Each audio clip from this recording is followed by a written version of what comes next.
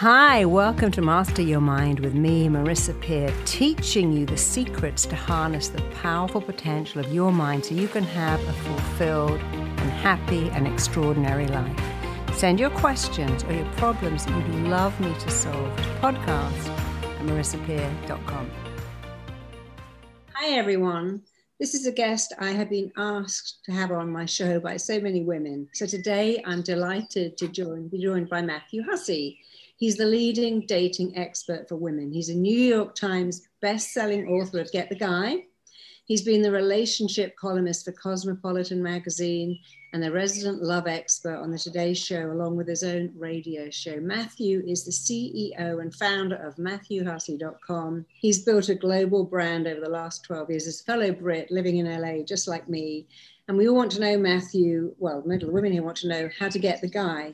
I know you've worked with people like Christina Aguilera and Eva Longoria, and you've coached millions of women around the world to help them get the love life of their dreams.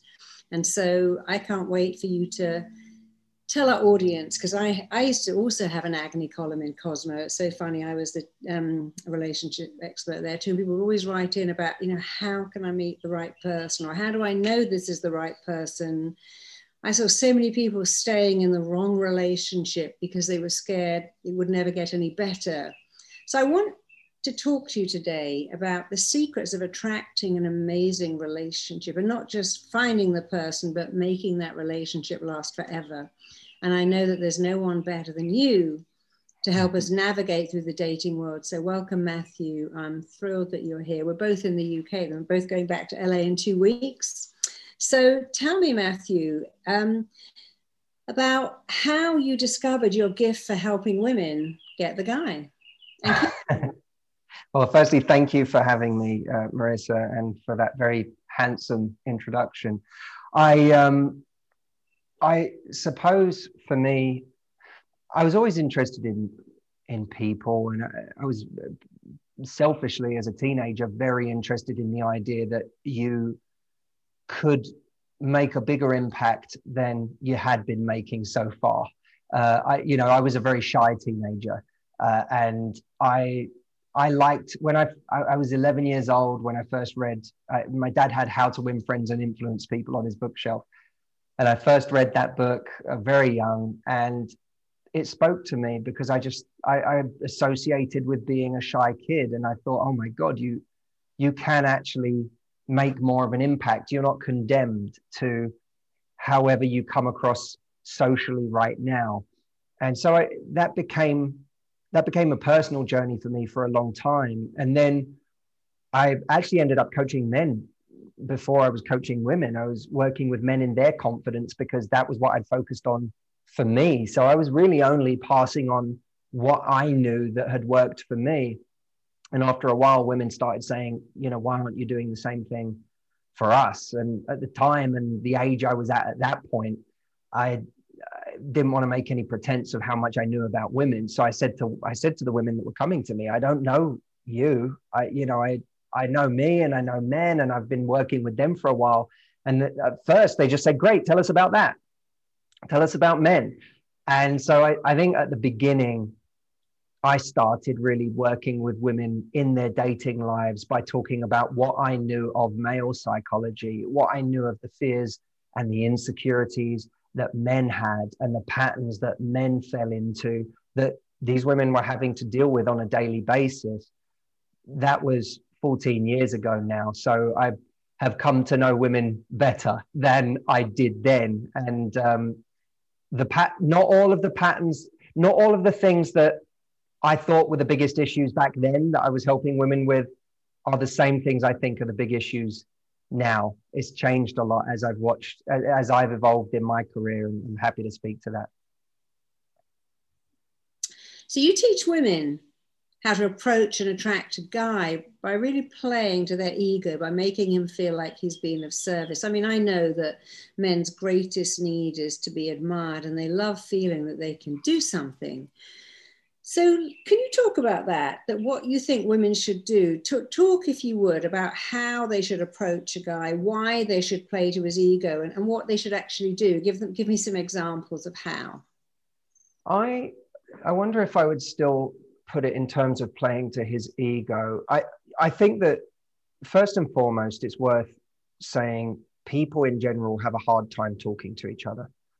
It's one of the reasons dating apps exist, is that people struggle with the basic interaction of walking over and saying hi.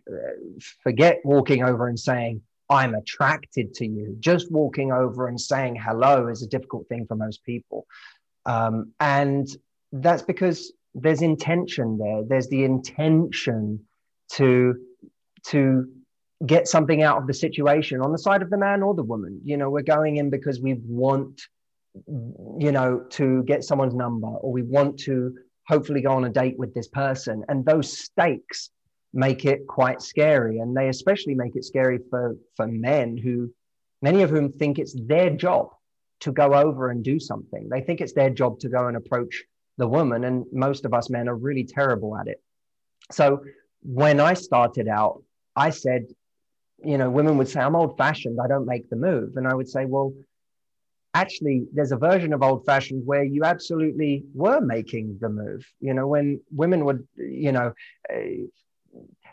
whether metaphorical or literal, dropping the handkerchief in front of the guy, you know, he had a chance to pick up the handkerchief, walk it over and say, madam, you dropped this.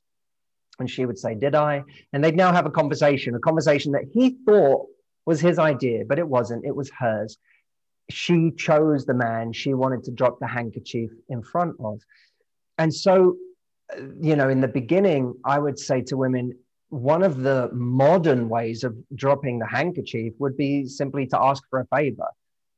You don't have to even think about it in terms of asking a favor. You know, if you ask someone to make a recommendation for you, or if you ask someone to hold your jacket for a brief moment because your hands are full and you need to give your coffees to your friends, or whatever it may be, those moments allow a guy, it's a nice little moment for him to be of service, but B, it also just gives him a license to actually talk to you. Yeah, no, it's funny because I remember when I was like 25 and I was in the gym and there was this really good looking guy doing a weight machine. And I said, hey, can you show me how to do that? Talk to him, and he did. And then he happened to mention he really wanted to go. Really wanted to go to Camden Palace. I went, oh, my friend owns that. Shall I get you some tickets? He's like, yeah. So I said, there you go. And he went, oh, well, you're going to come with me, aren't you? I'm like, sure. And that was the beginning of a wonderful relationship. But I knew what I was doing. Wow. I said to him, can you show me how to do this exercise? Because I wanted to talk to him. Yes. But he didn't know, I don't think. He truly thought I really wanted to know how to do this arm curl thing. But it's so much easier. Gyms used to be such a great place because you could talk to someone about the gym. It's not like, oh, I feel like I'm coming on to you and you're going to reject me, because he could have just shown me how to do the exercise, walked off, and nobody would have lost face. So I agree with you that often you can say to someone, hey, you know, in a line in Starbucks, is this a good, what would you recommend here? Or in a store, look at someone's basket and go, oh, is that a great thing? I've often thought about buying that line. Is it good? Yes. Yes, absolutely. And those, you know, those little moments are, I mean, my God, it really does freak me out sometimes when I think of how much of our life you can boil down to these tiny moments of decision to say or do something instead of doing nothing. And sometimes it's one extra look that you give someone that gives them forget speaking, even if you're looking at someone in a cafe or wherever, and you give them one extra look. It could be the fifth look or the sixth look or the seventh look. And that's the one that makes them finally go, okay, they definitely are looking over. I've got the confidence now to go and say something. And it's such a shame when people stop short of that extra little bit of effort that green lights an interaction that could turn into a life-changing relationship.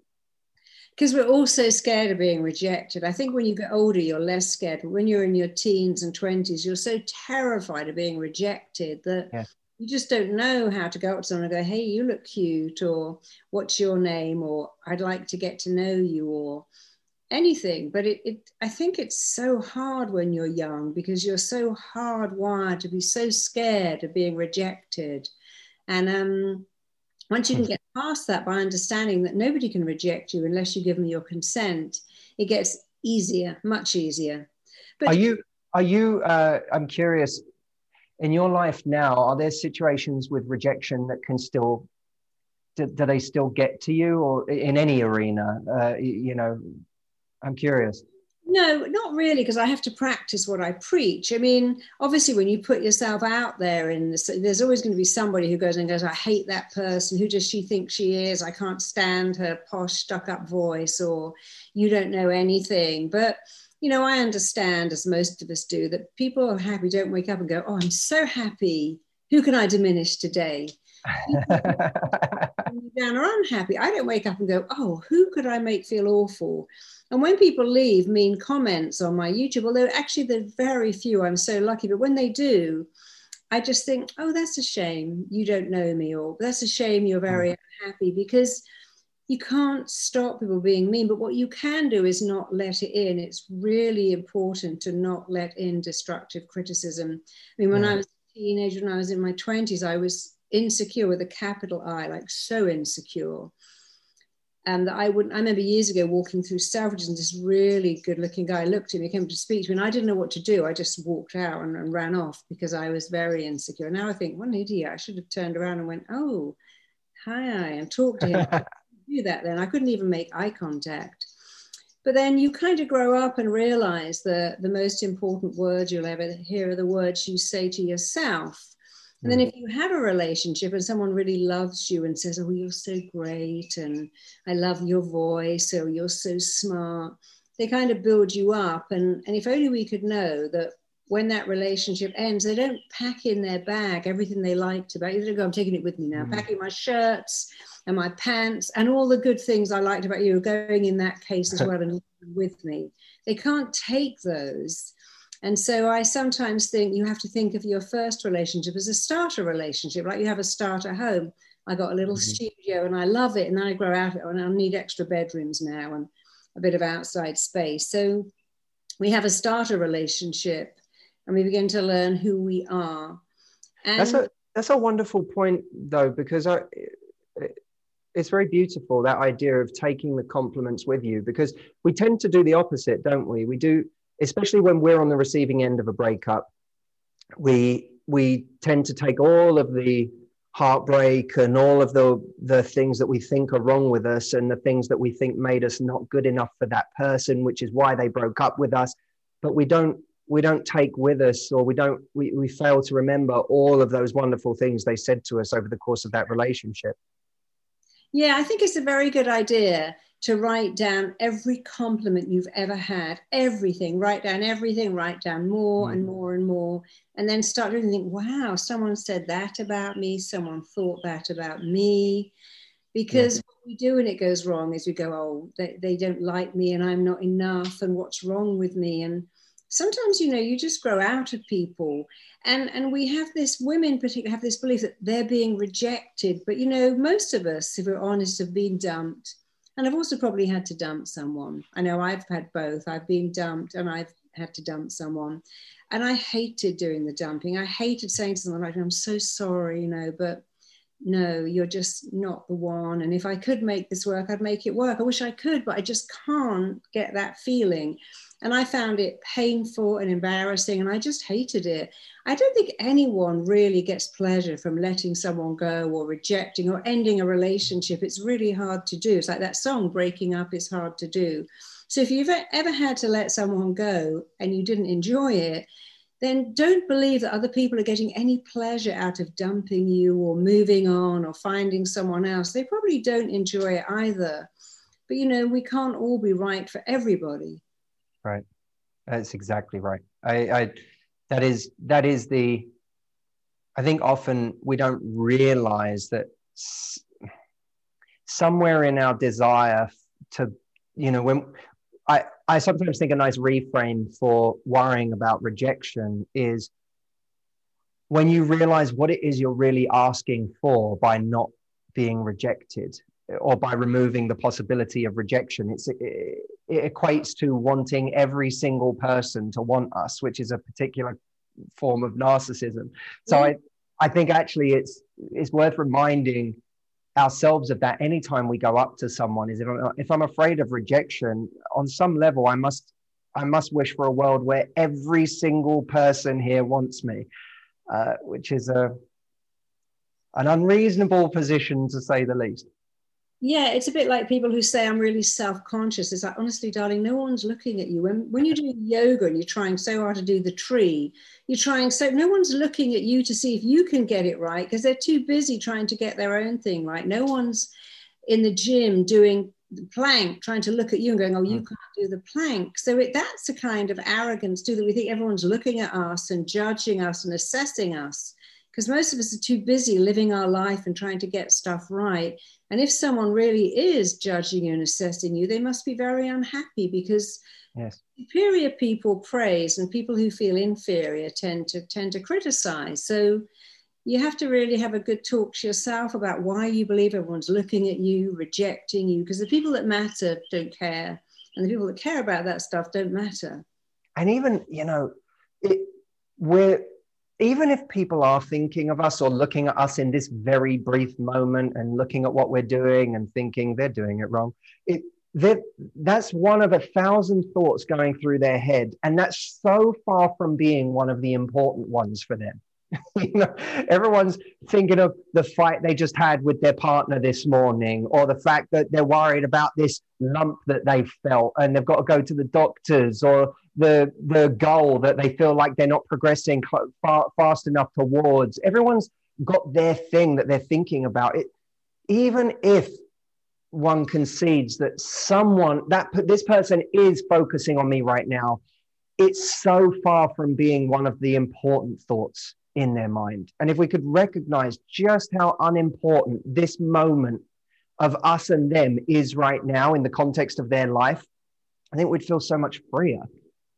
Yeah, you talk a lot about wiring. I want to talk to you about that, because I know as a therapist of all my adult life that we are so hardwired to survive. And as primitive people, we could only survive by finding connection, avoiding rejection, because it wasn't that long ago that safety was a numbers game. You had to belong to a tribe and you couldn't make it on your own, which is why we're so terrified of rejection, because not long ago, being banished, being cast out, being marooned, being put into isolation was kind of a death sentence. In Romeo and Juliet, when they banished him, he said, well, I'd rather be killed, frankly, because there's nothing outside the city walls but purgatory. So we have this innate, inherited fear of rejection because we think it's going to kill us. But actually, you could live in an apartment on your own till you're 105, get everything delivered by Amazon, never see a soul, and you wouldn't die of rejection anymore.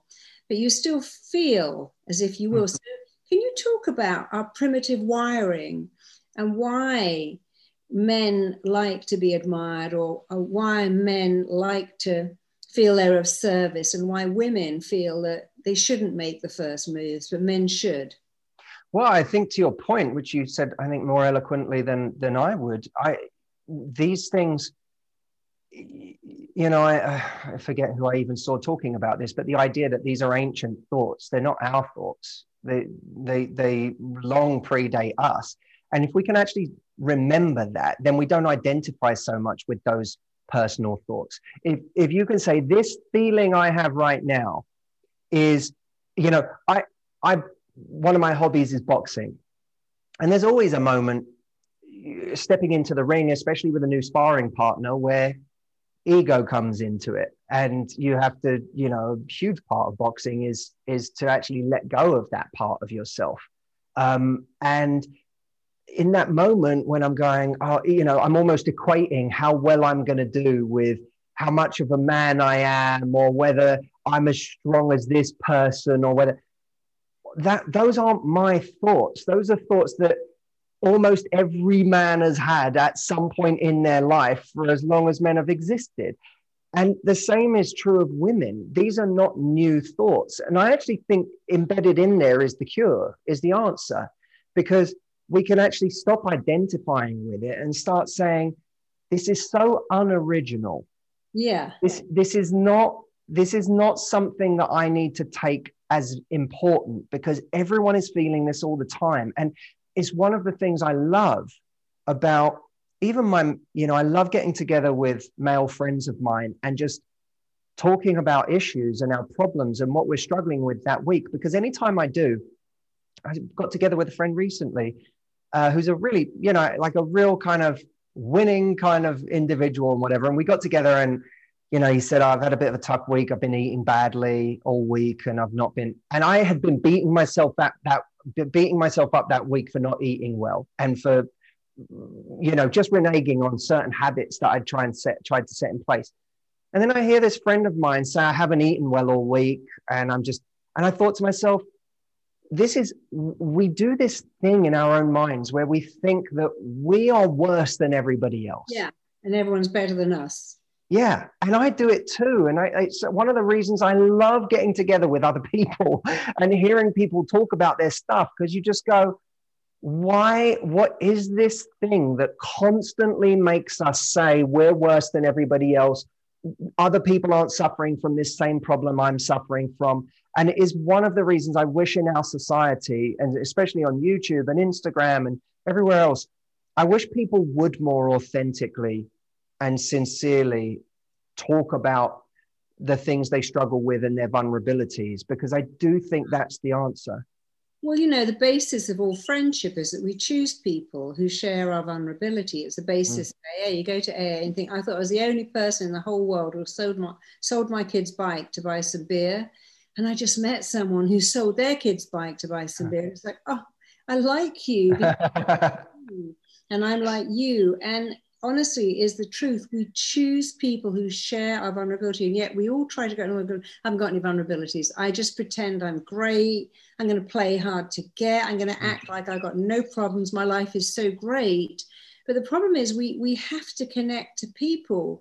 And it's very hard to connect when you're pretending your life is perfect. So what do you think about this thing about play hard to get, be not available, pretend everything is amazing, and then you're more likely to get someone to want you because we want what we can't have? Well, I think that we attract at the frequency that we're playing at. Oh, yeah. Hard to get works on a certain crowd. And that crowd is playing at the same frequency as the person who's playing hard to get. It's a similar energy, and hard to get someone, but it turns out that person is a bit of a game player, or that person is someone who loses attention the moment they have that thing. So the problem with hard to get is you let your guard down at a point where you want to, because of course no one wants to maintain hard to get over a lifetime and a relationship and a marriage. So eventually you let your guard down and then discover that this person was more attracted to the chase than they were to you. Because if it wasn't your character that won them over, if it wasn't if who you are normally is warm and compassionate and kind and intelligent and loving, and your hard to get act has masked those things in you, then the person hasn't gotten attracted to those things that ultimately they're going to realize you are.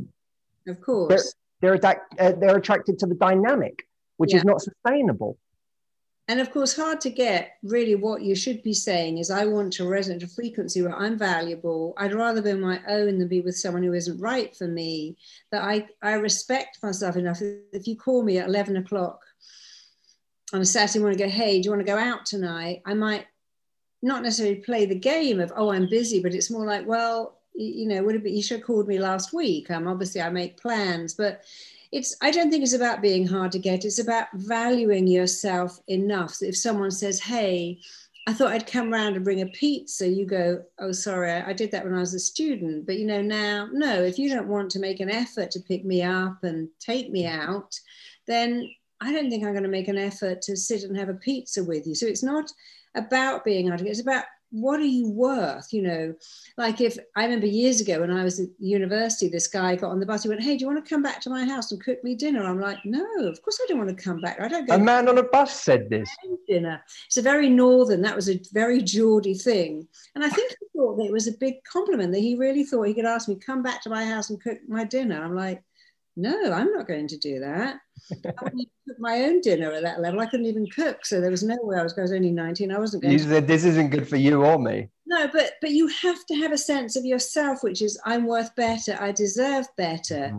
You know, if you're not going to make an effort, if you're going to like look at all my friends and look at other women and not call when you say you're going to call and not turn up when you say you're going to turn up, then you're not showing me respect. But I have to show you that I'm the kind of person that says I'm worth better. So for instance, if somebody shouted at me, I was filming a show and one of the guys on the show shouted at me and I said, oh, I don't let people speak like that. When I speak to everyone like that, I said, well, that's because they let you, but I don't let people shout at me. So come back when you can have a conversation. And he did, because it's about developing a sense of self where you can say, no, that's not okay. You know, I'm always surprised at women who say, my boyfriend won't let me go out. What do you mean? I'm not allowed to go out. I'm not allowed to wear these clothes. I'm not allowed to have conversations. He looks through my phone.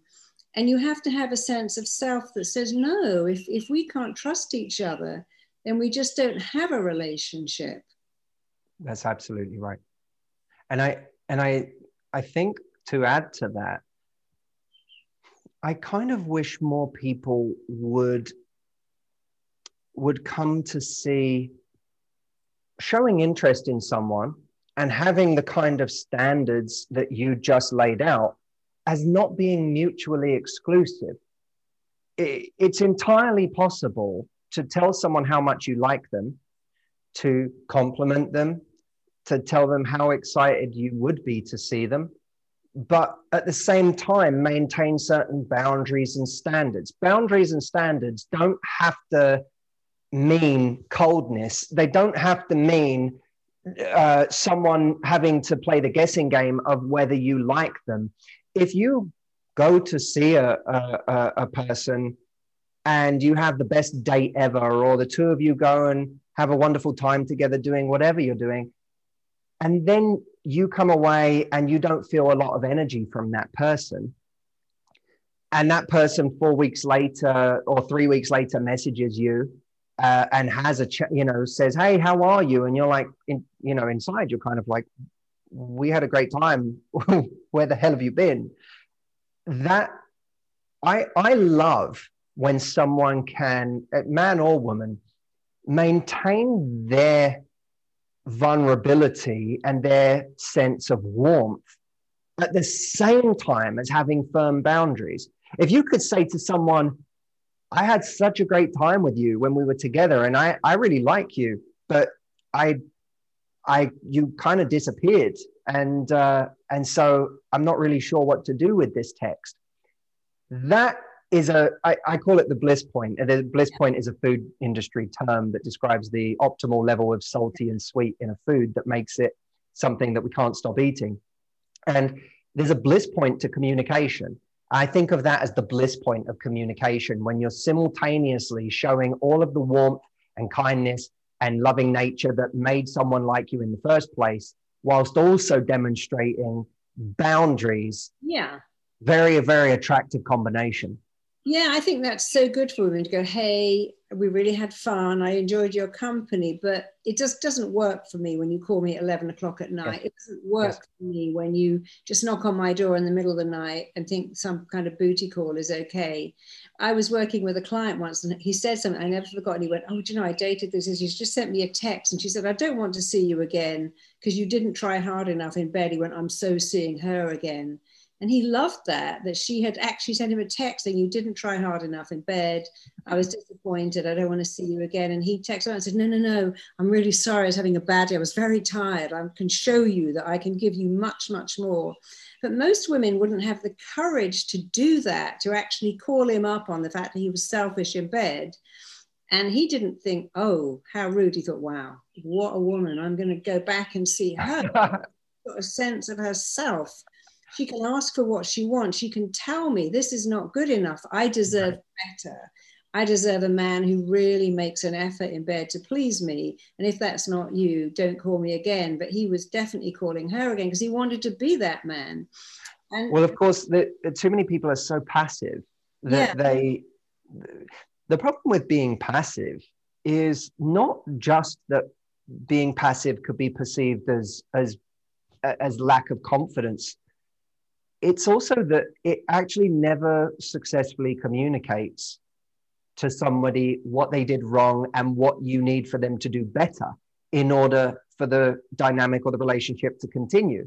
And I think that's the sad part, is a lot of people never actually communicate what they'd like more of, because they're worried that they're going to make things awkward, that they're going to come across as demanding.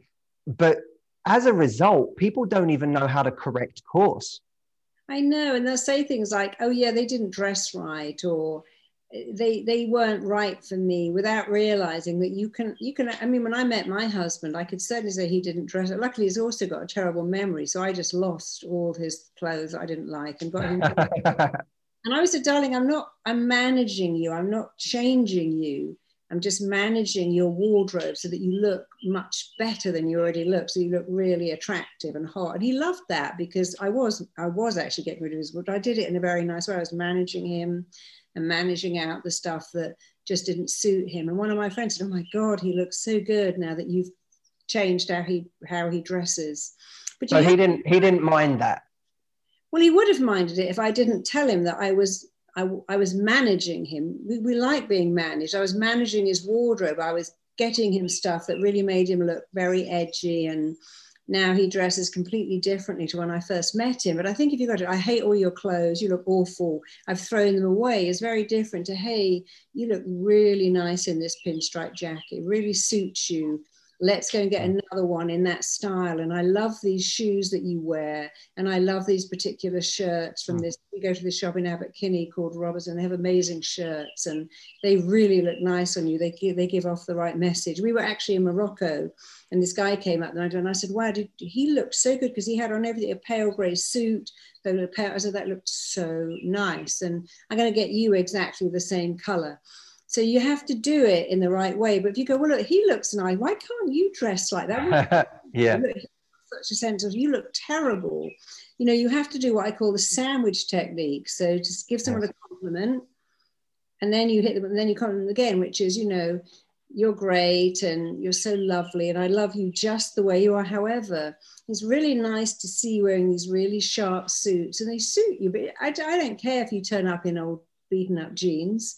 So you have to be very careful with giving a compliment, the compliment. So for instance, if you're too tired for sex and they go, well, I have sex, you go, I love having sex with you. But I'm actually so tired. But tomorrow I'd love to have sex. It sounds very cheesy, but no, I get it. People to hear that, then, oh no, stop, don't bother me. I'm so tired. Leave me alone. But I think we just don't understand how to communicate with people. I mean, you know, I was driving along one day in a car with my husband. I was yapping to him, and he wasn't listening. He was on his phone. And he and I have now got this really good thing where instead of me saying to him, why don't you listen? You're ignoring me. Oh, you're not interested in what I have to say, or you're being really rude. I say, do you know, I'm telling myself a story now that you're not interested in what I have to say. And he will reply, and he said, oh, I was just telling myself a story that you were like, talking to me. He said, I've just got a message to say that our bank account's been hacked and I'm trying to deal with that and I can't listen to you. So we both thought, well, that's it. I'm telling myself a story. He's not listening. He's telling myself a story. I really need her to shut up so that I can deal with this. But then I told someone that on YouTube, and someone else said, well, that was a lie, because, by the way, your bank never send you a text saying you're being hacked. So there's another story. And I said, oh, no, it wasn't. Our accountant actually emailed him and said, change all the passwords, we're being hacked. But we all tell ourselves the story, you've forgotten my birthday, you don't care. My kids don't. I mean, no one's going to want me with 3 kids and cellulite. And it's a very good idea to stop and go, what story am I telling myself? I have a daughter, I love her dearly, but when she was a teenager, I do that. She doesn't respect me, I do so much, and I'd have to go, I'm telling myself a story. My teenager doesn't respect me, whereas the truth is my teenage daughter is acting age appropriate. I'm completely boring and irrelevant and don't know anything about anything. All her and so the better story is, this is just age appropriate. But I think in relationships, especially with ghosting, and all these new things happen. Women tell themselves a story. Every guy ghosts me. They always want somebody younger. They just want someone vacuous. They're just into looks. And I know that isn't true, but I'd love to hear your take on why people even do ghosting, because it's so rude and so unkind. Well, and before I answer that, I just have to say I love the idea of not only what you just said in terms of not only admitting to yourself or framing this insecurity or thought as this is a story I'm telling myself to ourselves, but outwardly framing it that way to the person we're with, whether it's our partner or a friend or a family member. I think that's very powerful. And that's a kind of vulnerability that a lot of people aren't willing to own. But I think it's very beautiful when they do, because everyone can relate to doing that. If we tell that to someone, if we're in the car with someone and we say, the story I'm telling myself right now is that you're not interested in what I have to say. If someone can't at some point see that for the quite, beautiful and sensitive thought that it is, that's so relatable, then there's a lacking in empathy there, because everyone has felt that. And that's what I find really beautiful about that idea, that your story isn't, saying to yourself it's a story isn't just a way of unburdening yourself from the idea that this is the singular truth of the matter. It's also a way of connecting. Your vulnerability, your fear, your insecurity can actually be a way of bonding with your partner if you say it out loud in that way, and not as an attack and a judgment on them. I think it's beautiful. In terms of ghosting, because it also see that it's not what they're doing, it's what you feel about it. They've forgotten my birthday, so they don't love me. When it's, hey, it's my birthday next week, I know you love me, well, let's plan something amazing. But so often we create our issues. I know that you're not thinking, I know that you don't care, you don't spend enough, you don't buy me gifts, you don't care. My husband and I are very different. Like, for me, birthdays are a big deal. For him, he doesn't even care. If I bought him a little book for $5, he'd be thrilled. But for me, if he bought me a book for $5, I'd be like, wow, that's the effort you put in. But he doesn't care about effort. And I really do. And I think when you're with someone, we often expect that they're going to be like us, but they're not like us. Like, my husband loves cooking, loves going out to eat. I don't love cooking. And honestly, I don't really care on a weekday about going out, but he does. And so you have to recognize that everyone is different, and you have to meet your partner's needs, but you can't meet all of them, and they can't meet all of yours. And I think so many women especially have a belief that the right guy is a psychic. He knows what to do in the bedroom. He knows what gift to buy. He knows what to say. And then they go, oh, we're not on the right page. You can't imagine this awful gift he bought me. It was so cheap and tacky, or he doesn't understand my feelings. And you're never going to find someone like you. And if you did, that would be really boring. But you have to give someone some leeway for not being you. 100%. And I was just speaking about this today, because I really believe one of the big problems, and I will come back to your question on ghosting, but I do think one of the big problems of the reasons people struggle to find a relationship today is because they're so busy. They meet someone, they project everything they want them to be onto them, and they don't actually listen to who that person is. They don't make space for the way that person actually is. And they almost have the same relationship with this new person in their life as we do with celebrities culturally now, where people fall in love with their favorite celebrity. Oh my God, did you see them on that talk show? They were so charismatic, they were so witty. I love them in that movie. They're so amazing. I love this person. And then the moment that celebrity says or does anything that is out of jaunt with what they had projected onto them, all of a sudden that celebrity is the devil. Oh, I can't stand them. We should cancel them. I can't. And you realize at that point, oh, you never wanted a relationship. I'm obviously not talking a romantic relationship. You never wanted a relationship with this person. You just wanted to worship them. You just wanted to idolize them.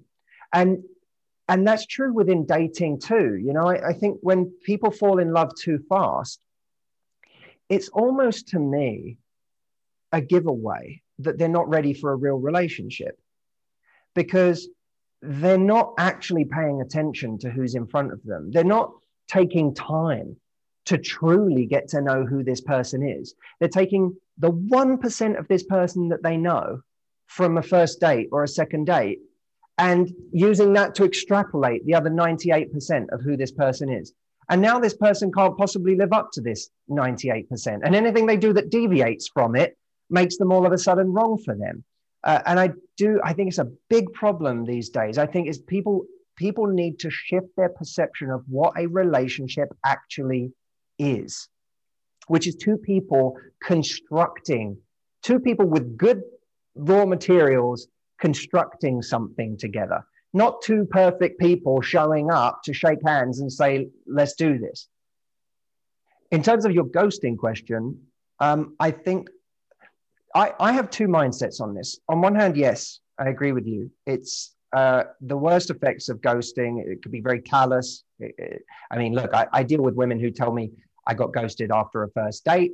And then I deal with women who say I was dating someone for 6 months intensively, and all of a sudden they literally disappeared off the face of the earth. Those to me are two very different things. There's much more egregious forms of ghosting. And I think that we ghost even those among us who would say, I can't stand ghosting, have done this in many forms and possibly are even doing it in many forms right now. I could look at my messages on my phone right now, and what would be horrific to me is if I looked through every single one of my texts, I am sure there's a friend or two or five in there that I have ghosted in the last couple of weeks. Not in the sense that I will never get back to them, but in the sense that they sent me a message a week and a half ago that I still haven't responded to.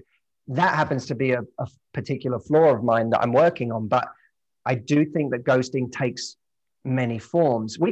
A friend can ask us to plans on Friday, and we can not get back to them or kind of put off getting back to them because we're like secretly, oh God, I don't want to go, but I don't know what to say. And so I think that to avoid ghosting, we obviously have to cultivate a sense of honesty and bravery, that we're willing to have difficult conversations in our lives. And ultimately, if you look at ghosting in the romantic sense, it is a romantic form of being unwilling to have difficult and awkward conversations with people.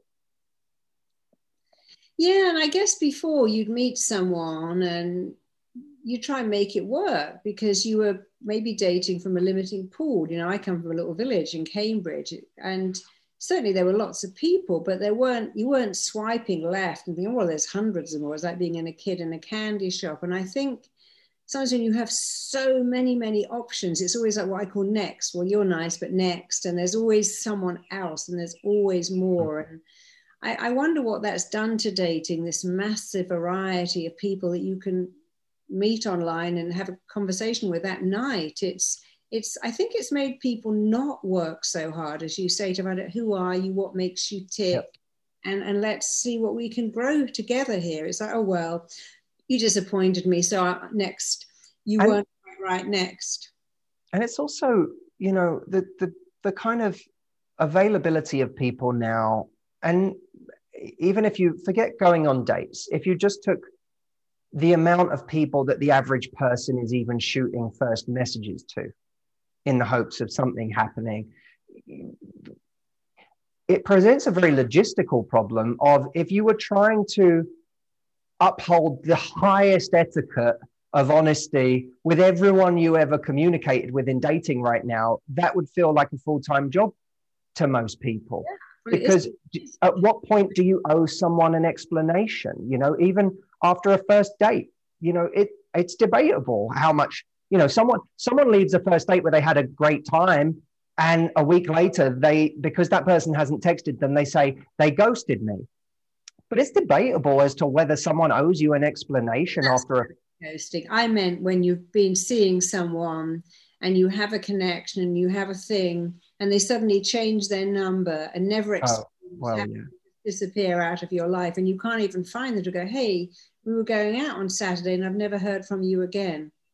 That I believe is a very, very different and a far uglier act is to truly disappear, especially when you've made plans with someone or when you're intensively seeing someone. That to me is that's its own thing. And I think that people have to unburden themselves from the need for, and I say this with love, the person on the receiving end of that behavior has to unburden themselves from the need for closure, for explanation, for any of that, because I can't think of anything that's more of a waste of life than sitting there puzzling and trying to work out someone who hasn't even given you the decency of letting you know that they don't want to see you or that they're okay. That I see all the time, people wasting extraordinary energy on that. And closure is immensely overrated, in my opinion. Yeah, the only closure we need is that person did that. Now I can move on. Yeah. It's like, I need to know why I wasn't right for you. They don't always know why. Sometimes it just doesn't fit. It's very hard to say, you know, why did you not want to be with me? Why did you find someone else? Why was it not me? I mean, they had that whole thing in Sex and the City where Carrie said to Big, but why did you marry her and not me? Uh-huh. Some people, it's an impossible thing because they don't always know. So they can go, oh, well, actually, this is what happened. You don't always know why. It's a feeling that it's not right. It's very hard to explain, but it's like 24 hours from Tulsa. I was coming home to you and someone looked at me and suddenly I'm never coming home again. And that song is trying to explain the absolutely unexplainable that I don't even know. And it's a reminder that even had that person not ghosted you, and had they told you politely that they weren't interested in seeing you anymore, we shouldn't kid ourselves that that would offer us any more closure. You know, we still don't know why. And even when people tell us why, they don't always know the exact reason and they don't even give us the honest reason. So in a way, ghosting is even though it's a more severe form of closure, I actually in some ways think it's an easier form of closure because you get to say, well, not only did that person not want me, but they showed a character trait that I wouldn't want from somebody I would want a relationship with. So that allows me that if they'd have just said, I don't want you and I'm not interested in seeing you again, that may have been a little harder. But the fact that they acted in that fashion should actually make your life easier in walking away, not harder. So here's a question. You made me think, why do you think women talk about the bad boys? I like bad boys. And what do you think that is really all about? Because what they're saying is someone's got a character trait of meanness and selfishness and ruthlessness. And, oh, I want to be with them. So why do you think women, because there's not so many women going, hey, I like bad girls. I like the mean ones. But why do you think women tell themselves they like, I mean, there's songs called Bad Boys, but why do you think that is? What's behind that? Well, I do think that men have a similar thing going on, but perhaps for a different reason. I think that though men may not ever say, or may be less usual for a man to say, I like bad girls, I think that there is a sense of the girl who was mean to me on the playground at school or who never liked me in college. There's something about spending your life trying to impress that woman and win her over. Because if I could just win her over, then I'd be enough. Then I'd prove that I was an attractive man. So I think a lot of men never lose that school playground mindset. But with women, there are different ideas about this. I mean, firstly, we have to acknowledge that there are attractive things about that guy. So the fact that he's bold, the fact that he seems to know what he wants, the fact that he appears on the surface, although he may be riddled with insecurities underneath, on the surface, he appears to be confident. He appears to be edgy, maybe even a little mysterious and dangerous. And there's a sex appeal to that. So there's elements of that person, there's elements of the bad boy that in some ways are, we look for even in the good person that we end up with. You know, you may marry a good man, but it's hot when you marry a good man with an edge. Oh, definitely. You know, and so I even in the right people, we look for elements of the bad boy to exist occasionally and at the right moments, even if only in the bedroom. Yeah. But I do. Esther Perel said to me when she was talking about the idea of women going for bad boys, and she said one of the reasons that women like the bad boy is because they see him as being able to take care of himself and his own needs.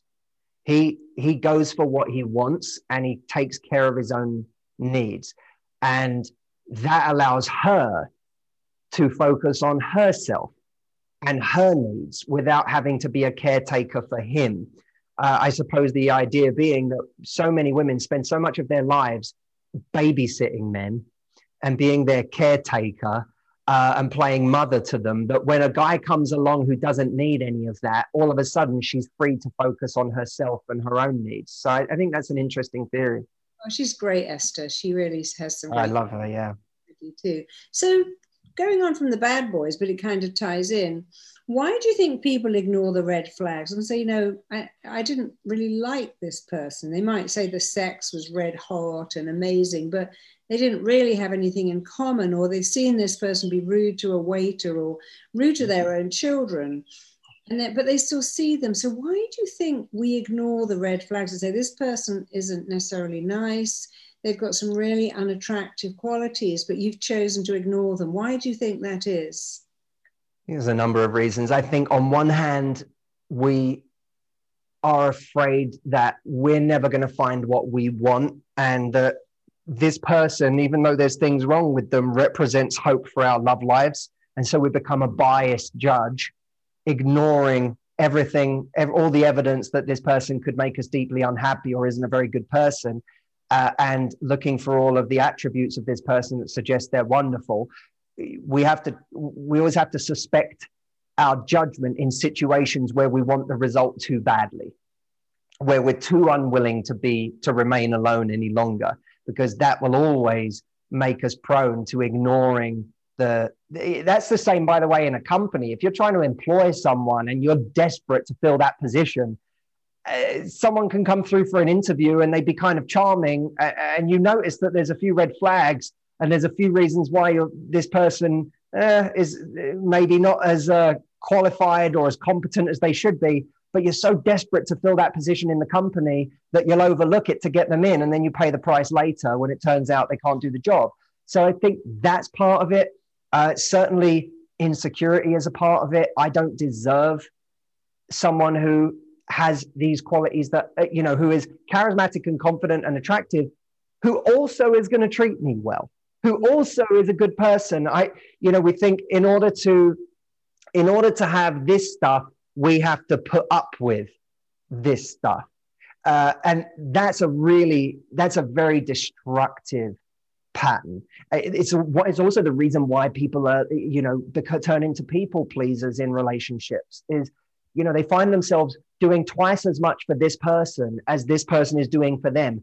They're making all the sacrifices. They're giving up all of their time. They're going out of their way to please this person and doing all of these things that this person would never do for them.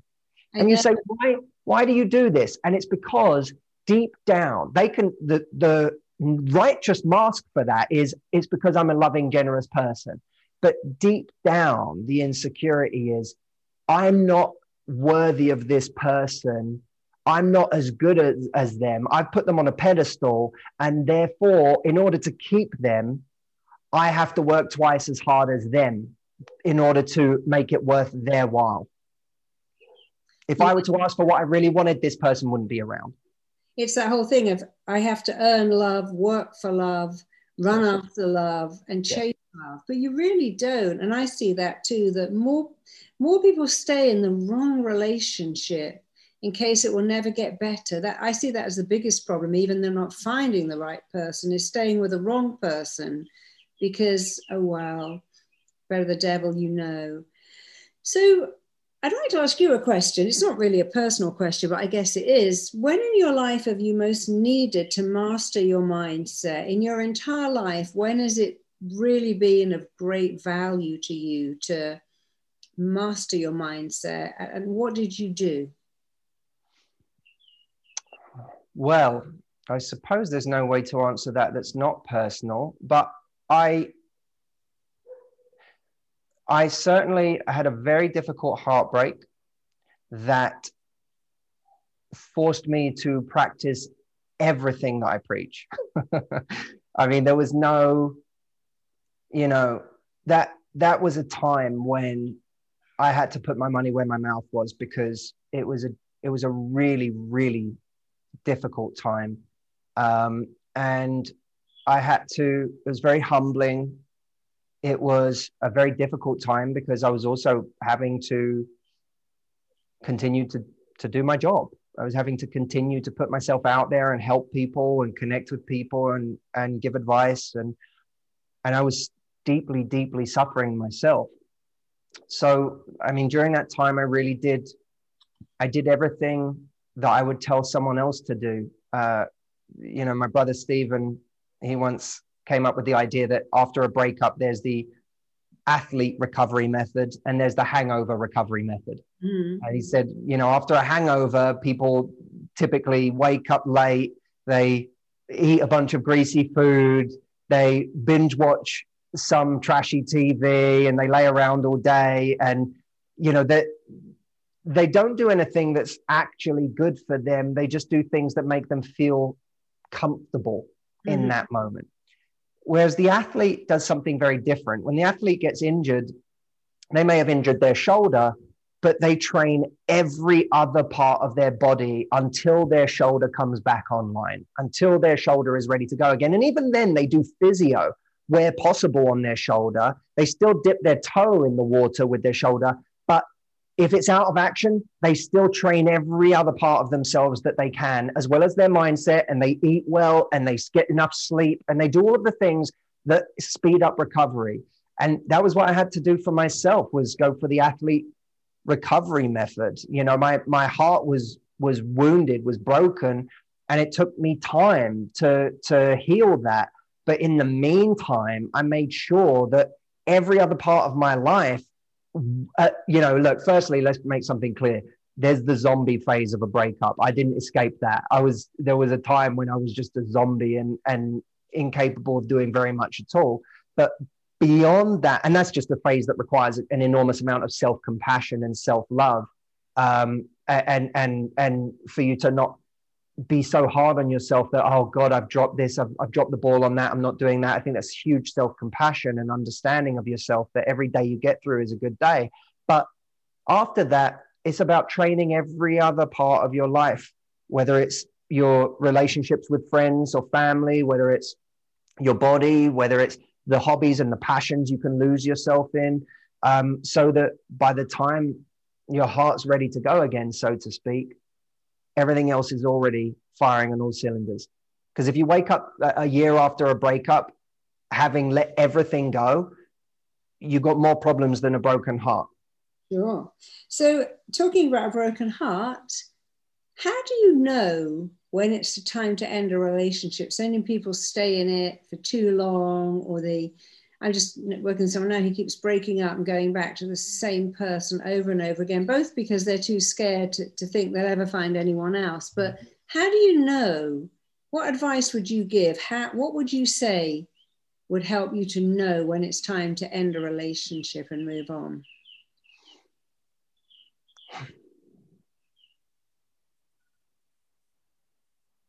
I suppose when you truly no longer feel that you have a teammate in making things better and working on it, either because your teammate has totally given up on being a teammate, or because you see that your needs are so far from being met, and there is no sign of any of that shifting or changing. It's not a phase, it's not a chapter where your partner just happens to be quite in a busy chapter, and that chapter will, change. If it seems to be just a permanent state of play that I'm nowhere near to getting we're not 10% out in terms of my needs being met. We are so far away that I cannot be happy within this relationship.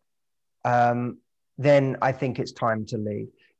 People forget that relationships, what makes them quite different in a sense from friendships. Yes, it's lovely that your partner can be your best friend, but what makes it different from a friendship is that when you have a friend, I have many friends, and I think of them as operating in sort of circles, expanding out. Here's me, and around me is my closest circle.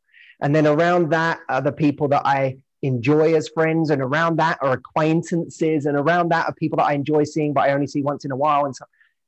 And when a friend, let's say, who I deemed to be my close friend, no longer feels like a close friend, or we're not really investing in each other anymore, they may drift into a different circle, into a more outer layer. And that's okay, because more friends can come into the inner circle. Friends shift and change and move, and that's natural and that's healthy, and we can develop more friends. But in a monogamous relationship, we can't develop more lovers. Yeah. And so if we're a mile away from having any of our needs met within a romantic context, there's not just a romantic tribe that we can go to diffuse those feelings and spread them out amongst the community. And so I just think that's where it comes down to how close am I to getting my needs met? Is it possible on the horizon? And do I have a teammate who actually looks like they're willing to get there? Because that idea of, I think it was Jacob M. Broad who said, consider how hard it is to change yourself, and you'll realize how foolish it is to think that you can change somebody else. That's such an important idea. Most people woke up at the beginning of this year on January 1st and said, I want to get a better body this year. Most people did that, and most people didn't. They were motivated to do it, and they still didn't do it. Yeah. So now imagine trying to get your partner to change over something they're not even motivated to change. Yeah, that is hard, that many people go into a relationship planning to change the other person, when of course we have to remember Billy Joel's song, don't go changing to try to love you just the way you are. And my daughter's just getting married to this amazing guy. I honestly couldn't have picked anyone better. And I remember saying to her, darling, when you're looking for a husband or a boyfriend, don't overlook kindness. We get so into, they're so fit and they're so good looking and they're so something. And yet sometimes we get so caught up with a hot and heavy sex, which is very compelling in itself. But you've got to think of, who am I going to spend my life with, and what kind of qualities do I require in the person I'm going to spend my life with? And I'm very lucky. I have an amazing husband, but his qualities are he's so funny. He can make me laugh, and he's immensely kind, and he's so intelligent. And those are the things that make a relationship last. If you're sick, if you've got a problem, if, your parents have just died and you have someone who is kind. Last year, my little cat got attacked. It was in the jaws of two dogs. And my husband was amazing. They're my cats, they're not his. He actually got his hand in their mouths. He got them out, and then he crawled under this crawl space to find my little cat, and then he took her to the vet, and then he paid this eye-watering fee of $5,000. He said, it's okay, babe, because you love her. And I thought, well, that's so amazing. I didn't think I could love him more. But when he showed me in that day how kind he was, that he would put his own hands at risk to rescue my little kitten, that he'd crawl under a crawl space with a torch in the middle of the night because she'd hidden in fear, and then he paid the bill. And, we really underestimate kindness. You want to spend your life with someone who is kind. Yeah. I think funny is the biggest turn on, but also someone interesting that you can talk to. You can't have sex with anyone, no matter how good it is, nature, because you've been doing that for 2 years. I'm now going to turn that sex drive right off because you must have made a baby the amount of time you've been in bed together. And now I'm going to turn that right down because you've got to get out of that bed and start looking after that baby. And, you really need to look at the long, not the short term, that your heart does a flip and you have all those things that he's a rebel and I love him or whatever. You really need to look at, can you spend your life with this person? Have they got the qualities that you want to spend your life with? Then you have to think of the kind of person you want. What do they want? I think what you just said, Marissa, is fantastically important.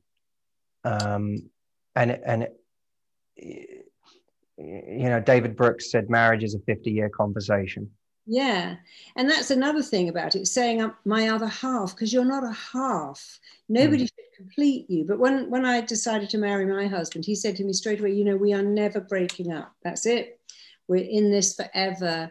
And I would never say to him, if you do that again, I'm off. One more time and I'm leaving you. I'll leave you if. And I was saying to my daughter, darling, never, ever threaten to leave unless you mean it, because we do that. Oh, I'm going to leave you. I'm going to divorce you. And half the time we say it in jest, but if you keep saying that, you really devalue the relationship. And you might feel it. Even if you feel it, never say it. Ever, ever, ever. If you're married to someone, don't threaten to leave. No parents say to the kid, if you leave your room in a mess, I'm leaving you. We would never say that to our children. We say it to our partners all the time. Yeah. Without realizing each time you chip away a bit until they think, well, you really are going to leave. And then you've created a huge mess. So I was very fortunate when my husband said, we will never, ever, ever break up and we'll never threaten to do that. And I tell a lot of women that don't play that card. Don't pull that card out as a game, because a relationship is not a game. It's not a game where one person wins and one person loses. It's two people learning to be together. And then people say, such hard work. It's like, really, I don't understand that. How can it be hard work? I think it's much harder work being on your own without anyone to wake up to. Because when my husband says to me, babe, I'll sort out the builders. That's foreplay to me. That's like such a turn on. You never have to speak to a construction guy again for the rest of I will deal with those people. So relationships are not hard work if you find the right person and you respect each other and you care about each other and you have sexual chemistry and best friend chemistry. And you think, wow. And at the times, occasionally, when my husband does annoy me, I always imagine my life without him. And immediately I think, oh no, I'm so lucky. And then I get myself out of that. And it's always good when you're having a challenge to imagine your life without that person, because if they're a good person, then your life without them will never be as good. Yeah, that's lovely. That's a lovely idea. Imagine your life, if you're having a challenge, imagine having that challenge without them. I love that. A couple of times I walk into his bathroom and I've gone flying because he doesn't ever put a bath towel down. And he's got his little hand. We have separate bathrooms. I think that's one of the keys to a great relationship. I go in there to pick up his stuff. And occasionally I've said to him, well, that's really annoying. But he still does it. But then I have to remember, he doesn't do that intentionally. But yeah, imagining my life without him always makes me realize how lucky I am to have him. Yeah. But tell me, I'm telling you my little secrets that make my relationship really work. But what are yours? What would you say your 3 top tips for mastering your mind in order to have a great relationship? What are your top tips? But also, what would you say are the key attributes you should look for in a partner? Well, whether these are my 3 top tips, the things that I find important in a relationship.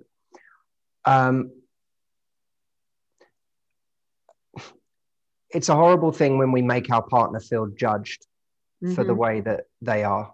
And I think that it's very easy to do that when they're different from us. When they don't think in quite the same way as us, it's very easy to make them feel judged. And it's very important what you just said about your husband. You said it very offhand, but it's so profoundly important. It's not as if he means to do that, that the leaving the floor wet, it's not like it's a conscious or intentional thing. It happens to be a difference in the way he does things or where his focus goes. Yeah. It goes to a different place. And we're very quick to, a friend of mine, he's in his 40s now, but he said through his 30s, he was always looking for everything in a person, and every time he would let go of someone and he'd say, no, they're not quite there. And I feel like, I can get everything. And his mum once said to him, what is it you're looking for? And he said to his mum, well, I want everything. I want to find someone who has it all. And she said to him, I hate to break it to you, darling, but you're not perfect. Yeah. She said, she went on to list all of the flaws that he has and all of the difficult things that someone would have to deal with him and put up with him. And he said it was a profoundly insightful moment for him. And it, by the way, I think we probably have a big problem with too many mothers making their sons feel like they are perfect, and not giving them that moment of realization. And the same may be true of women. You can tell me, but I think that we have to go in with a sense of humility that there may be lots of things while I'm sitting here judging this person I'm in a relationship with over this thing. There may be plenty that I do every day they don't judge me for, that they accept about me while I'm here judging them for this thing. So I think that being compassionate towards our partner, seeing the best in them and regularly echoing back to them the best in them and elevating it, whilst at the same time soothing some of the more difficult parts of them. I think the right partner for us is the one who doesn't agitate our worst components, who can soothe some of those parts of us that in different relationships grew into monsters. And yet with this person in front of us, somehow they don't feel as raw. As far as the